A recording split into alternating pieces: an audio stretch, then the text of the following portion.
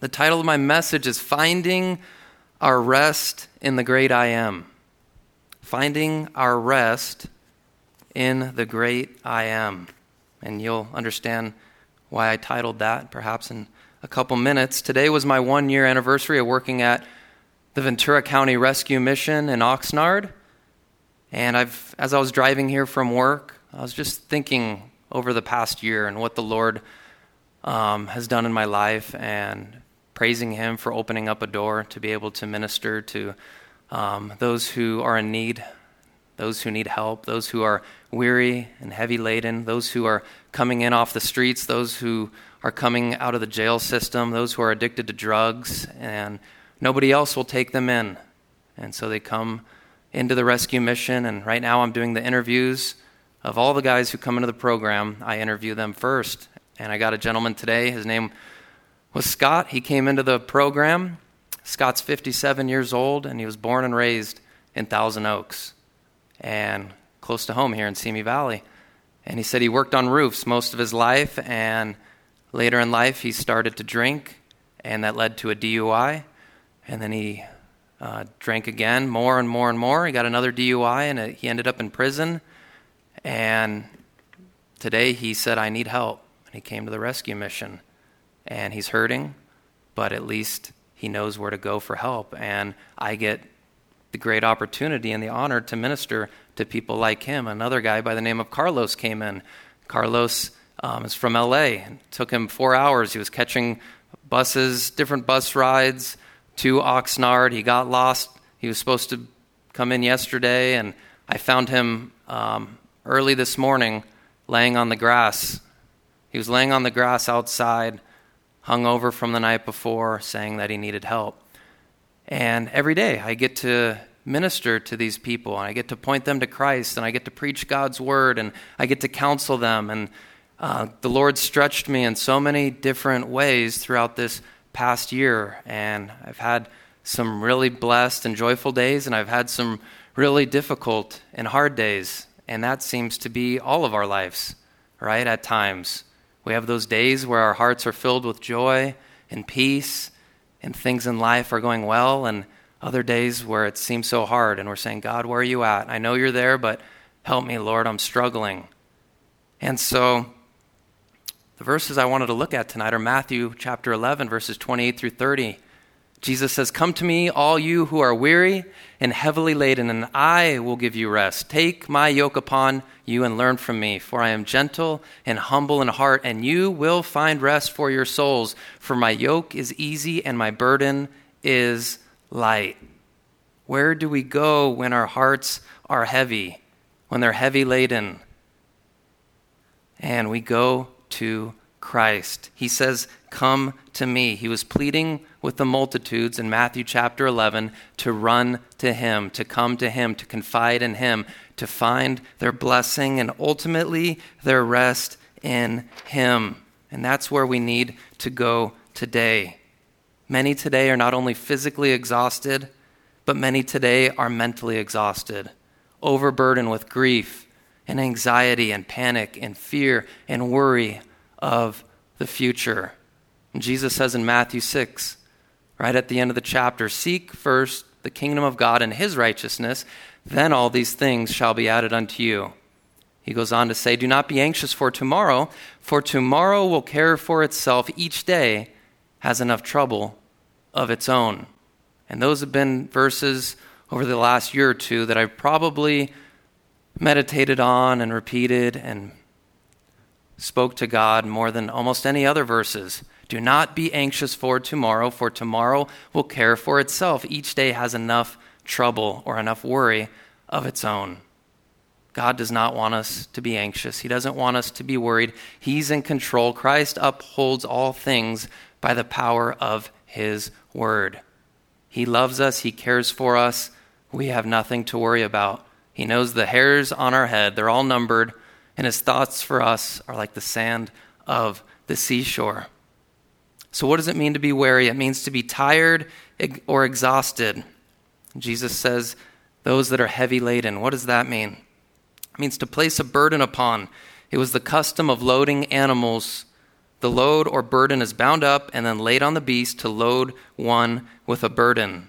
In the context of Jesus' teaching, it refers to the burdensome requirements of the Mosaic law and of tradition and with the consciousness of sin.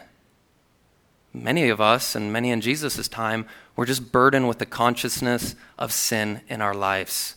And that's why we need to keep short accounts with any sin in our life. As Paul says, he's led a life of having a good and clear conscience before the Lord.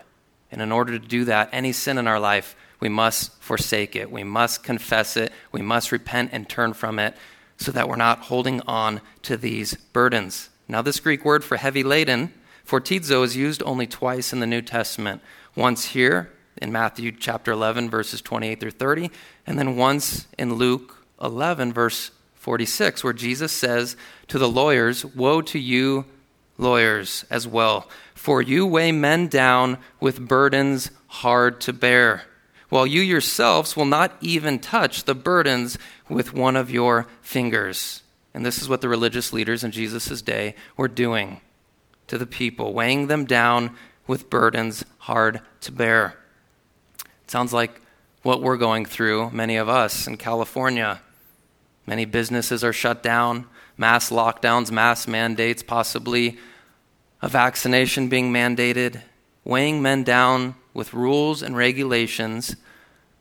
And meanwhile, the governor, what's he doing behind the scenes? Dinner parties, not wearing a mask. Wine businesses continue to be open, his wine businesses, while others are being shut down.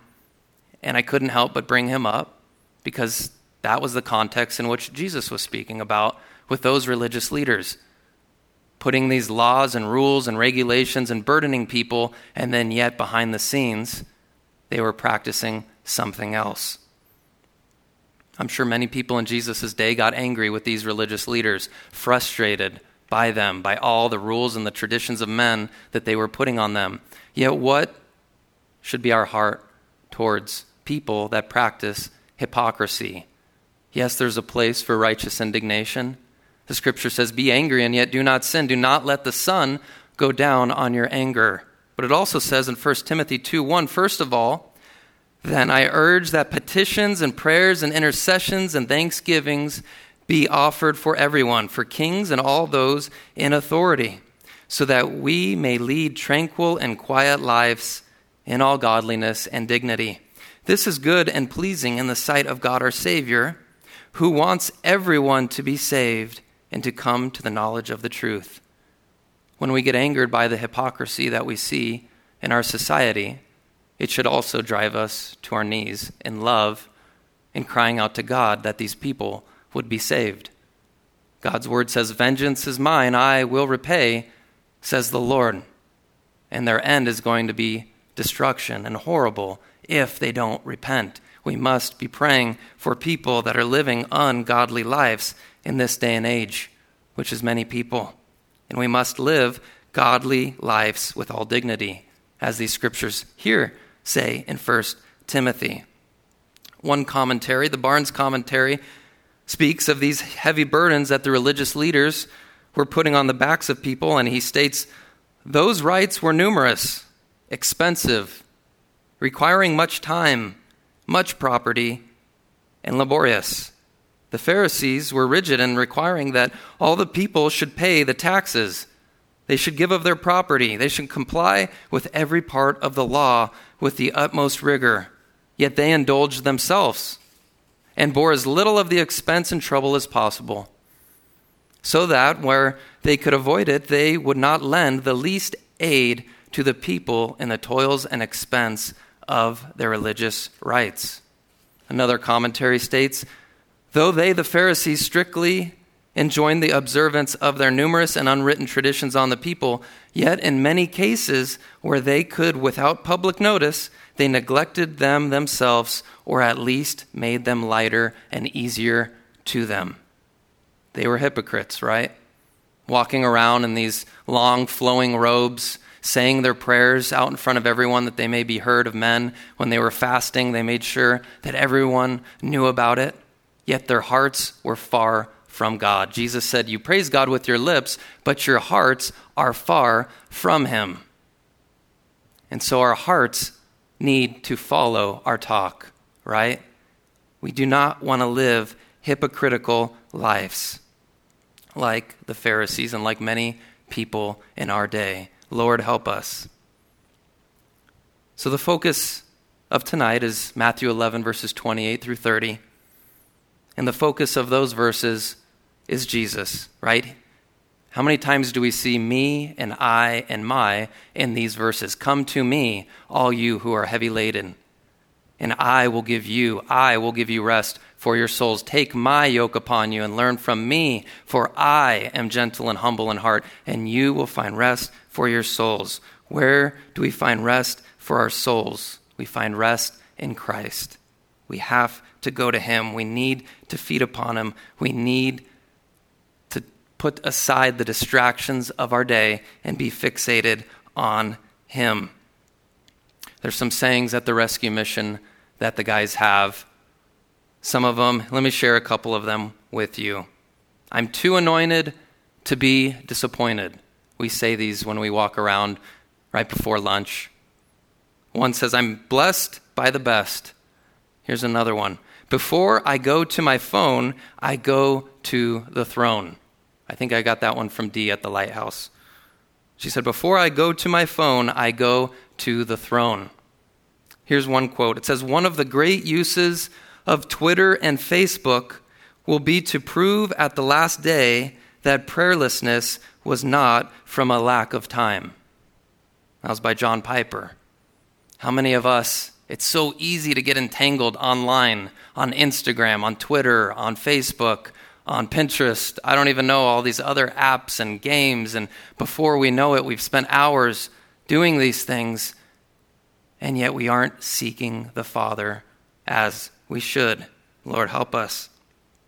I love Matthew 7, verses 7 and following. Jesus said, ask and it will be given to you. Seek and you will find. Knock and it will be open to you.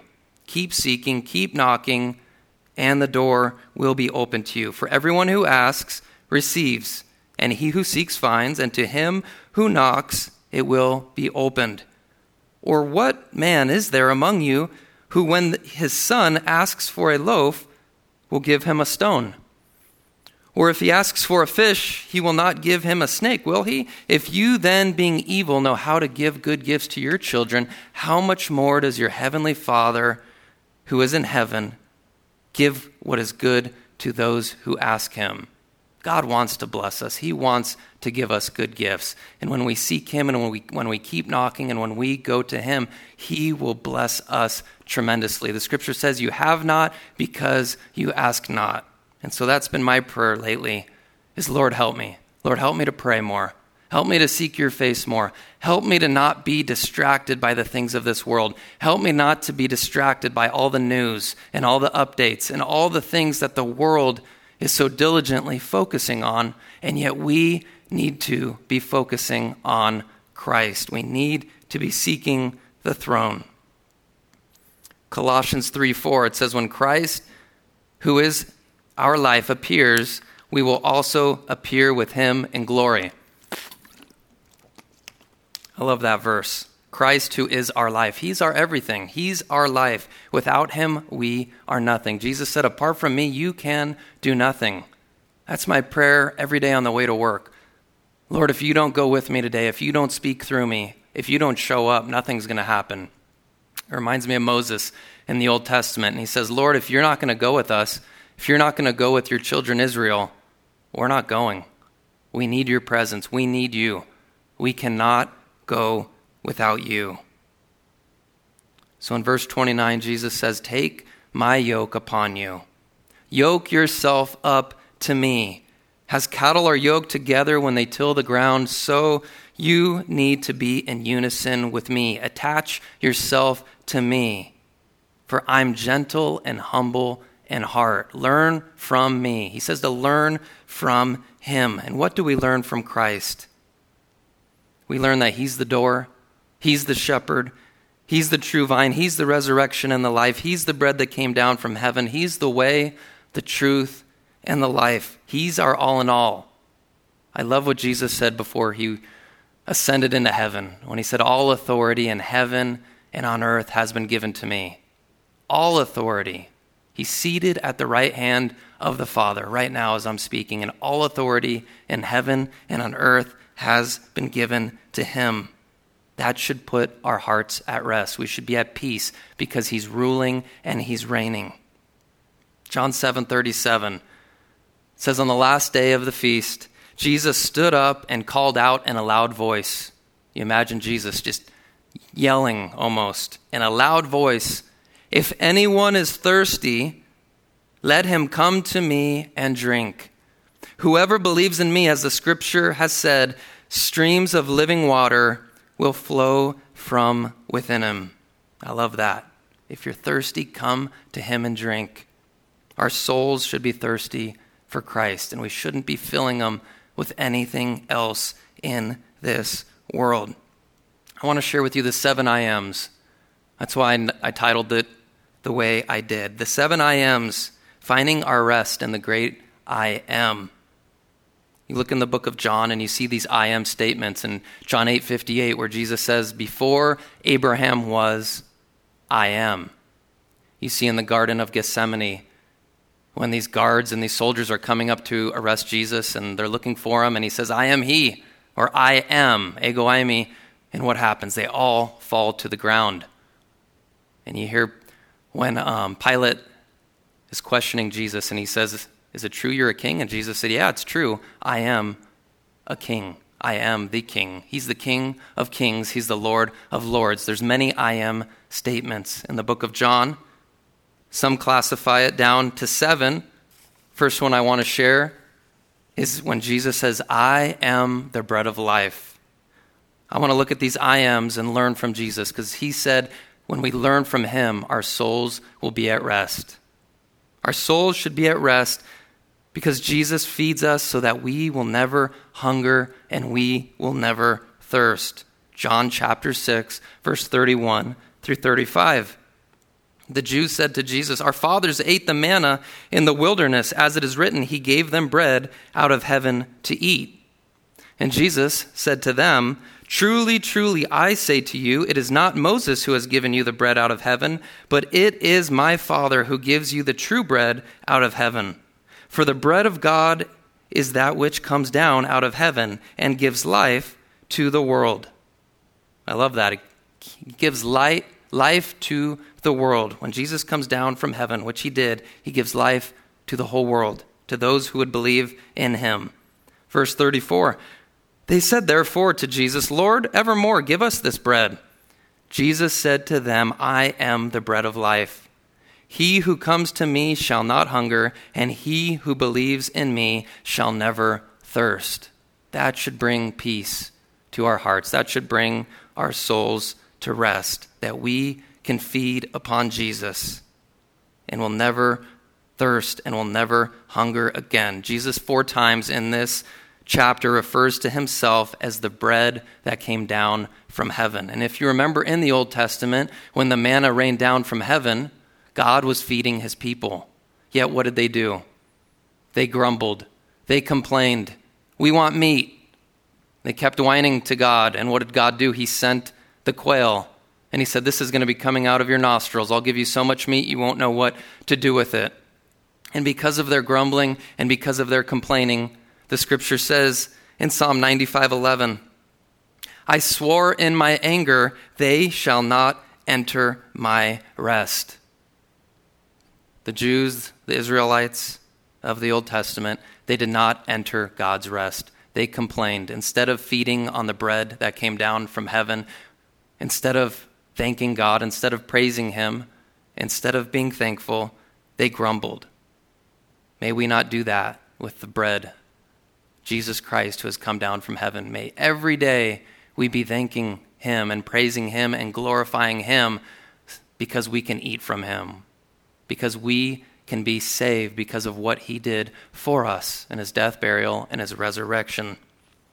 Psalm 34:8 says, taste and see that the Lord is good. Blessed is the man who takes refuge in him. Fear the Lord, you his saints, for those who fear him lack nothing.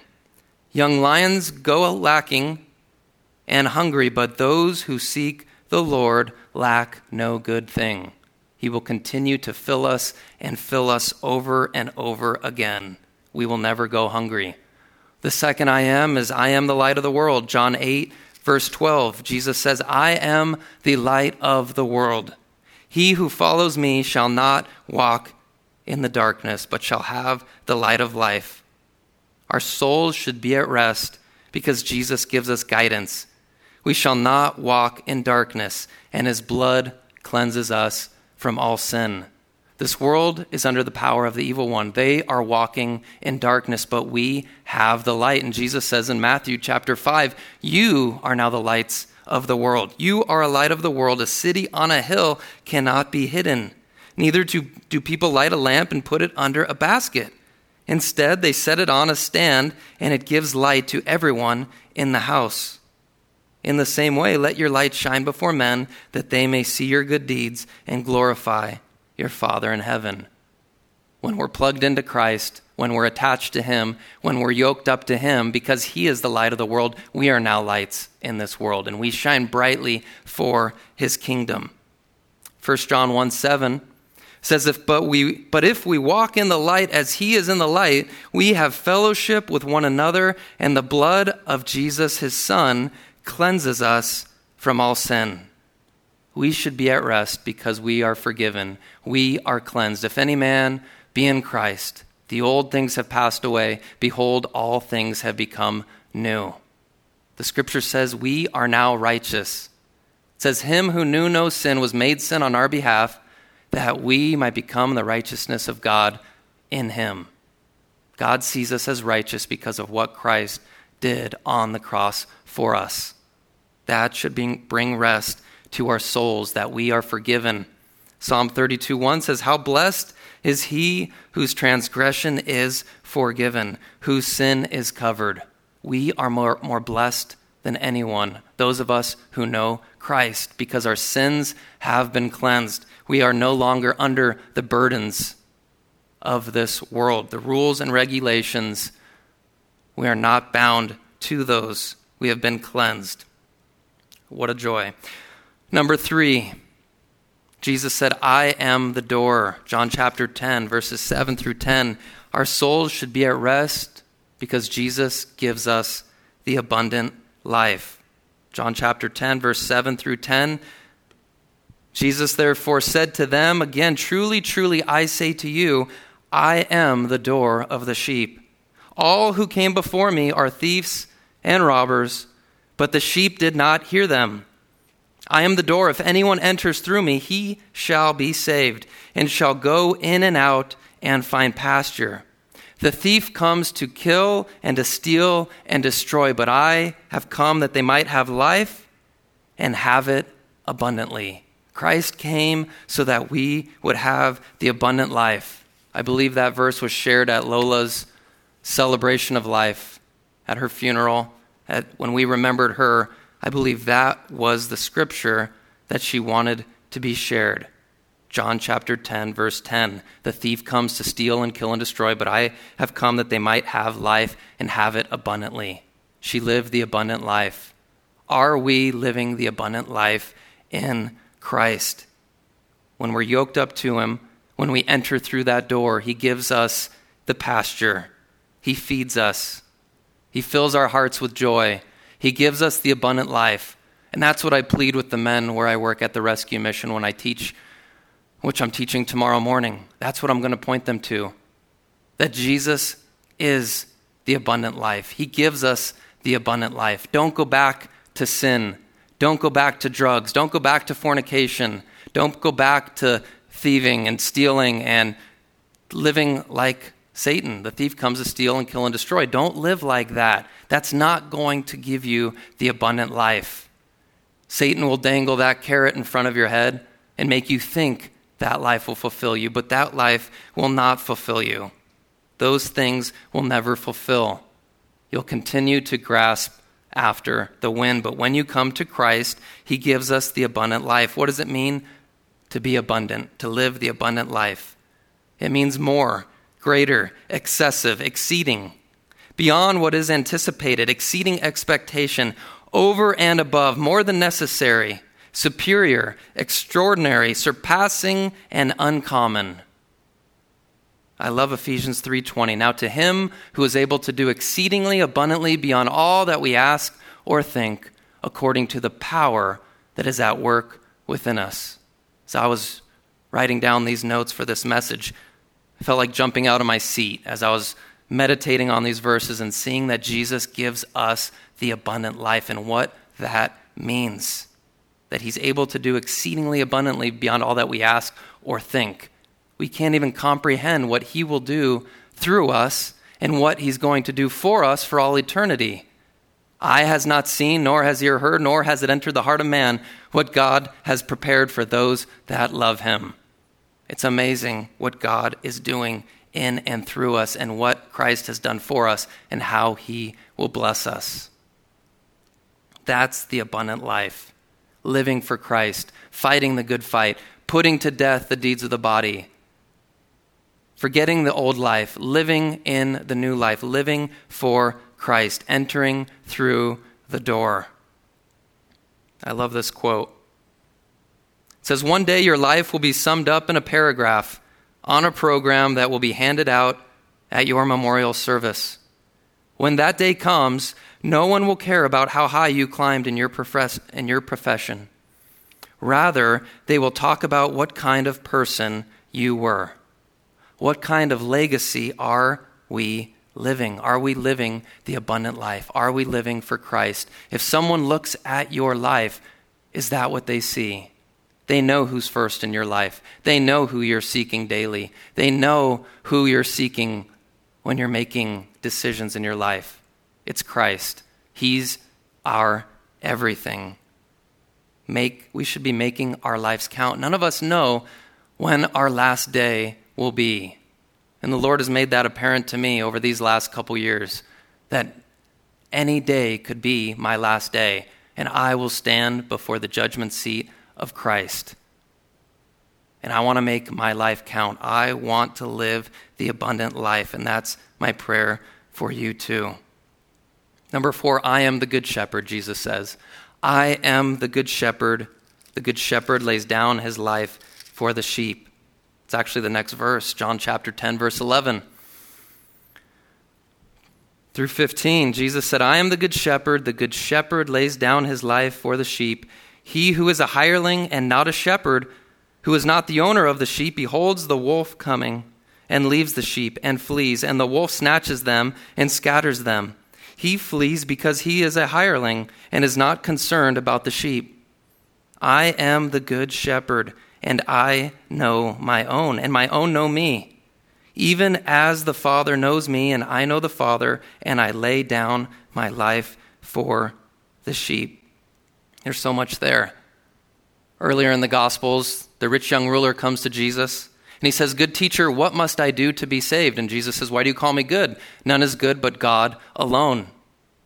Many cults and many false religions want to use that verse to say, see, Jesus isn't good.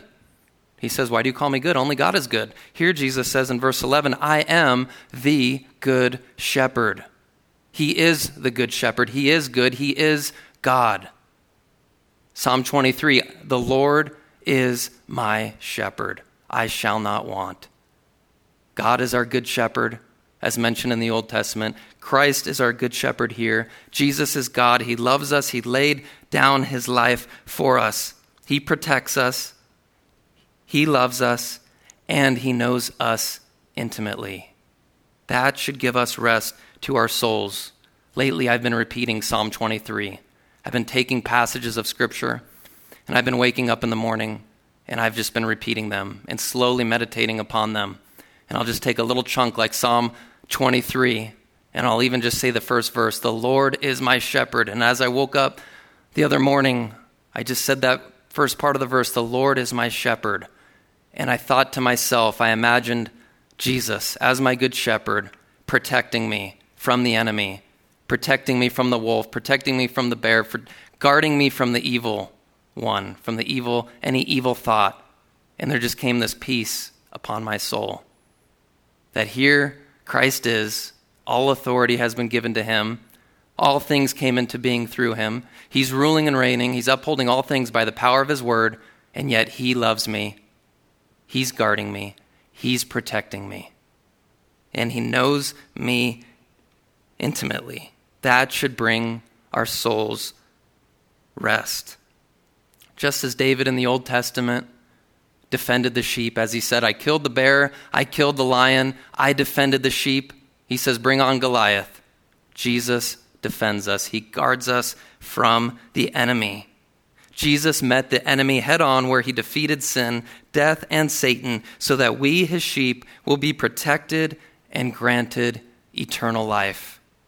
That should bring us rest. Number 5, I am the resurrection and the life. A couple more here.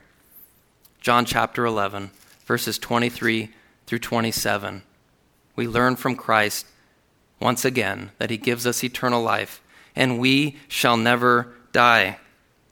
Jesus said to her, here's the context, he's waited several days to go to see Lazarus, right?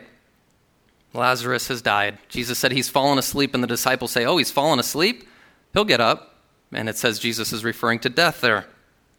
So Jesus waits, and then he goes, and he meets Martha, and Martha runs out to him, and Martha is sorrowful, and Jesus meets her, and he says to her in verse 23, chapter 11 of John, your brother shall rise again.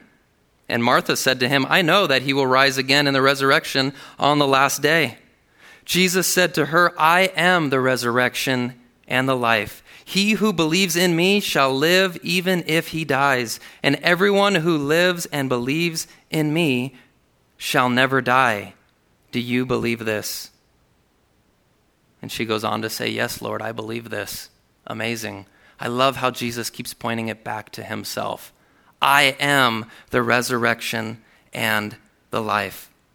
Jesus says in John chapter 8, verse 51, truly, truly, I tell you, if anyone keeps my word, he will never see death. I love Revelation 21:4. It says, he will wipe away every tear from their eyes. There shall be no more death, no more sorrow, no more crying. There shall be no more pain. For the former things have passed away. The scripture says to meditate on the things above. Set your minds on things above, not on things of this world. This world is passing away. The lust of the eyes, the lust of the flesh, the boastful pride of life. These things are passing away. We need to fix our eyes on the resurrection and the life. We need to fix our eyes on eternity. We need to fix our eyes on the Lord and be at peace and have our souls at rest, because there will be no more death. There will be no more crying. There will be no more sorrow. There will be no more pain. Billy Graham said, someday you will read or hear that Billy Graham is dead. Don't you believe a word of it. I shall be more alive than I am now. I will just have changed my address. I will have gone into the presence of God. He goes on to say, my home is in heaven. I'm just traveling through this world. That's what we're doing.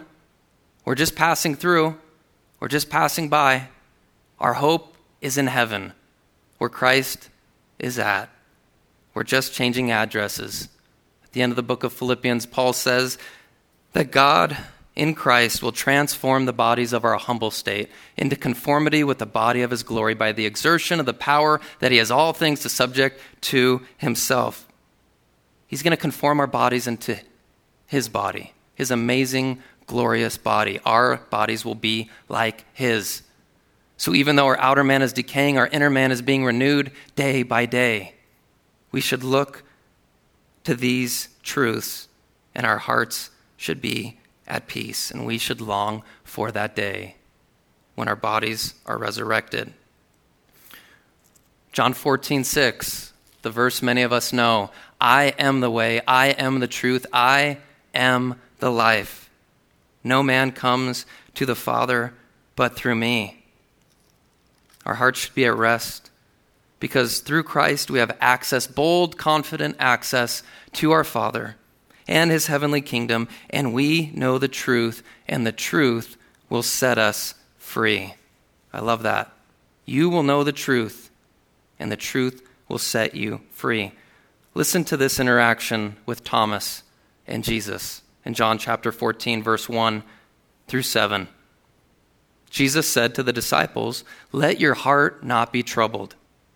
Believe in God, believe also in me. In my Father's house there are many dwelling places. If it were not so, I would have told you, for I go to prepare a place for you." Jesus says also in John chapter 14, verse 27, "My peace I leave with you. My peace I give to you, not as the world gives to you. Let your heart not be troubled." He says it again. He wants the disciples to be at peace. He doesn't want their hearts to be troubled. The context is he's going to be going to the cross soon. And this is the Last Supper, and he's preparing them for what's inevitable. And he's going to leave them, and he doesn't want their hearts to be troubled. Verse 3 of chapter 14, "If I go and prepare a place for you, I will come again and receive you to myself, that where I am, there you may be also. And you know the way where I am going." Thomas said to him, "Lord, we do not know where you are going. How do we know the way?" Jesus said to him, "I am the way, I am the truth, I am the life. No man comes to the Father but through me. If you had known me, you would have known my Father also. From now on, you know him and have seen him." Jesus is the exact representation of the Father. When you've seen me, you've seen the Father.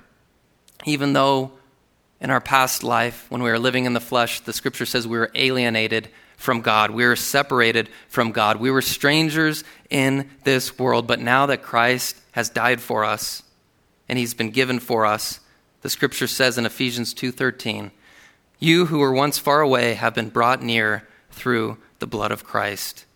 We're no longer strangers and aliens and foreigners, but fellow citizens with the saints and members of the household of God. What a beautiful promise. The last I am statement I want to look at is John 15, verses 1 through 5. And that's where Jesus said, "I am the true vine." Our souls should be at rest because when we abide in Christ, we will bear much fruit for the kingdom and be abundantly blessed. The more fruit we bear, the more we live for others, the more our thoughts and our actions and our lives are in service to others, the more blessed we will be. As it says in Acts 20:35, it's more blessed to give than to receive. And so in John 15, verse 1, it says, "I am the true vine, and my Father is the vine dresser. Every branch in me that does not bear fruit, he takes away, and every branch that bears fruit, he prunes it, that it may bear more fruit." What does it mean to prune? It means to purge, to purify, to cleanse. That doesn't always feel good, does it? The more that Christ conforms us into his image, at times the more it can hurt because he's pruning us. He's cutting off those things in our life that aren't pleasing to him. And he cleanses us so that we'll walk in purity, that we'll be holy as he is holy. Verse 3, "You already are clean because of the word which I've spoken to you. Abide in me and I in you. As the branch cannot bear fruit of itself unless it abides in the vine, so neither can you unless you abide in me." I love what Pastor Joe says when he says, we don't have to work at abiding in Christ. We don't have to struggle to be in him. We're just attached and we bear fruit. It's a beautiful thing when we're just yoked up to Christ and the load is easy and the burden is light, and we bear much fruit for his kingdom. Verse 5, "I am the vine, you are the branches. He who abides in me and I in him, he bears much fruit, for apart from me, you can do nothing." And in verse 7 it says, "If you abide in me and my words abide in you, ask whatever you wish and it shall be done for you." That's a pretty amazing statement. Ask whatever you wish and it shall be done for you. If we ask anything in accordance with his word, he hears us. And that brings me back to Matthew chapter 7, verse 7, where he says, "Keep seeking, keep knocking. The door will be opened. Your Father will give good gifts to you." What kind of father, if their child asks for bread, does he give him a stone? Or if he asks for an egg or something good, will he give him a scorpion? No, your Father will give you good gifts. We need to seek him, and he will give us whatever we ask. A couple years ago, I was working in a security job in Thousand Oaks, pacing through the hallways overnight. I was working from 11 p.m. to 7 a.m., the overnight shift, the knock shift as they called it. Tough job. And at night, I would just take scriptures with me and walk back and forth as I was doing security. It was pretty quiet, gated community. Rarely anything happened at night. So it was a great opportunity to pray and to seek God and his will and to read his word. And I would pray, Lord, open a door for me to serve you, to glorify you. I want to proclaim your word. I feel weak, but I want to share with others your truths. I want to live a holy life for you. Please, Lord, if it be your will, open up that door for me. And I continue to pray, and I continue to seek, and I continue to apply for jobs, and nothing opened up. And it actually reminded me of Pastor Joe's sermon on Sunday, where he talked about waiting on the Lord. And I waited, and I waited, and I continued to plead with the Lord that he would open up something for me.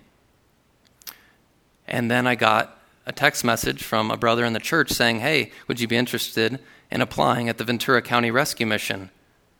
And long story short, I thought, okay, Lord, you're giving me an opportunity here, but I don't know if I can do that. I don't know if I'm adequate enough. I don't know if I know your word well enough. How am I going to do this, Lord? And I continued to seek him, and I interviewed for the job. And the first time I interviewed for the job, I actually didn't get it. And I thought, wow, I put myself out there. I took the step of faith, and long story short, it didn't work out. And so I was back at my security job, continuing to pray, continuing to seek the Lord. And I remember one day I woke up in the morning and I thought, Lord, what happened? It seemed like you were going to open up that door for me to serve at the mission, the rescue mission, and then you closed it. And I don't really see a career path over here in what I'm doing, Lord. I don't feel like I'm bearing much fruit at this job. And then I got another text or another email shortly after that. I think it was actually on that same day when I was saying, Lord, I don't know what happened. I don't know why I didn't get that job, but I'll serve you wherever you want me to go. And I got an email. Nick, would you be interested in coming to the rescue mission? It was from the director. He said, someone quit. They have an open spot. And he said, we want to hire you. And I thought, wow, okay, Lord. And so there I've been for a year by God's grace, pouring into people's lives. And I said, Lord, can I preach more? And he said, okay, you can preach more. Like I said, I'm preaching tomorrow at 7 a.m. I get to teach a class tomorrow afternoon at 2 p.m. preaching God's word. Now God's opened up the floodgates, and he's allowed me to preach his word, to show the kindness of God, to proclaim his glory. And it's a beautiful thing. And I'm so blessed. And Jesus says in verse 7, ask whatever you wish, and it shall be done for you. And I've seen that in my own life. And I believe when we take God at his word and we believe these promises, and when we cry out to him, he will give us what we ask when it's in accordance with his word and when we're living righteous lives for him. But at times we have to wait. At times we have to continue to knock, continue to seek. And sometimes it will be dry. Sometimes it will be barren. Sometimes we'll be in the valley. I was thinking about Job today. At the end of chapter 1, he lost everything. He lost his daughters and his sons. He lost his servants. He lost his cattle. He lost all his everything. I say the only thing that was left was his wife, and she told him to curse God and die. That was it. Yet what does it say at the end of chapter 1 when Job lost everything? It says he shaved his head, he tore his robe, and he fell to the ground, and he worshiped the Lord. And he said, naked have I come into the world, and naked I will return to it. The Lord gives, the Lord takes away, but blessed be the name of the Lord. And through all this, it says, Job did not sin, nor did he blame God. Job was in the valley, yet he worshiped. He didn't blame God. He didn't sin at that point. He continued to look to the Father. And I wanted to memorize those verses because I haven't gone through anywhere near as what Job has gone through. Perhaps none of us ever will. But we go through the valleys at times. We go through difficult times. We get anxious. We worry. We get off track, and we need those verses to remind ourselves to continue to stay on the straight and narrow, to continue to worship God, to continue to have humble hearts before our Father, and that no matter what happens in this life, no matter what's taken away from us, if our houses are taken, if we lose our jobs, if we lose our lives, we lose them for Christ. Whether we live or we die, we live for the glory of God. We do it all for Christ. It's all for Him. Psalm 84:11 says, "He withholds no good thing from those who walk with integrity," those who walk with uprightness. Someone sent me that verse this week. So in closing, where do we look? Where do we look as this world is falling apart? What did Jesus say? "In this world you will have tribulation. Be of good cheer. I have overcome the world." We need to rejoice. Christ is seated on his throne. He's the good shepherd. He's the light of the world. He's the true vine. He's the bread of life. He's the door. He's the way, the truth, and the life. He's the resurrection and the life. It's all about him. He's our everything. He's our life. Let's stay focused on him in these difficult days. Let's seek him. Let's meditate on him, because he says, "I am gentle and I am humble in heart." Jesus lets the little children come to him. The disciples are rebuking people. "Keep those children away." Jesus says, "No, let the little children come to me, for such is the kingdom of heaven." We're his children. He wants to bless us. He wants to care for us, and he'll bring us safely into that eternal kingdom. For as high as the heavens are above the earth, so great is the measure of his loving kindness to those who fear him. He loves us so much. And my prayer for us is that we would continue to love him in return, to love him with our whole hearts and souls and mind and strength, and to truly know what it means to live the abundant life. And there's nothing better than living for Christ, than following him. I love you guys. Let me pray. Father,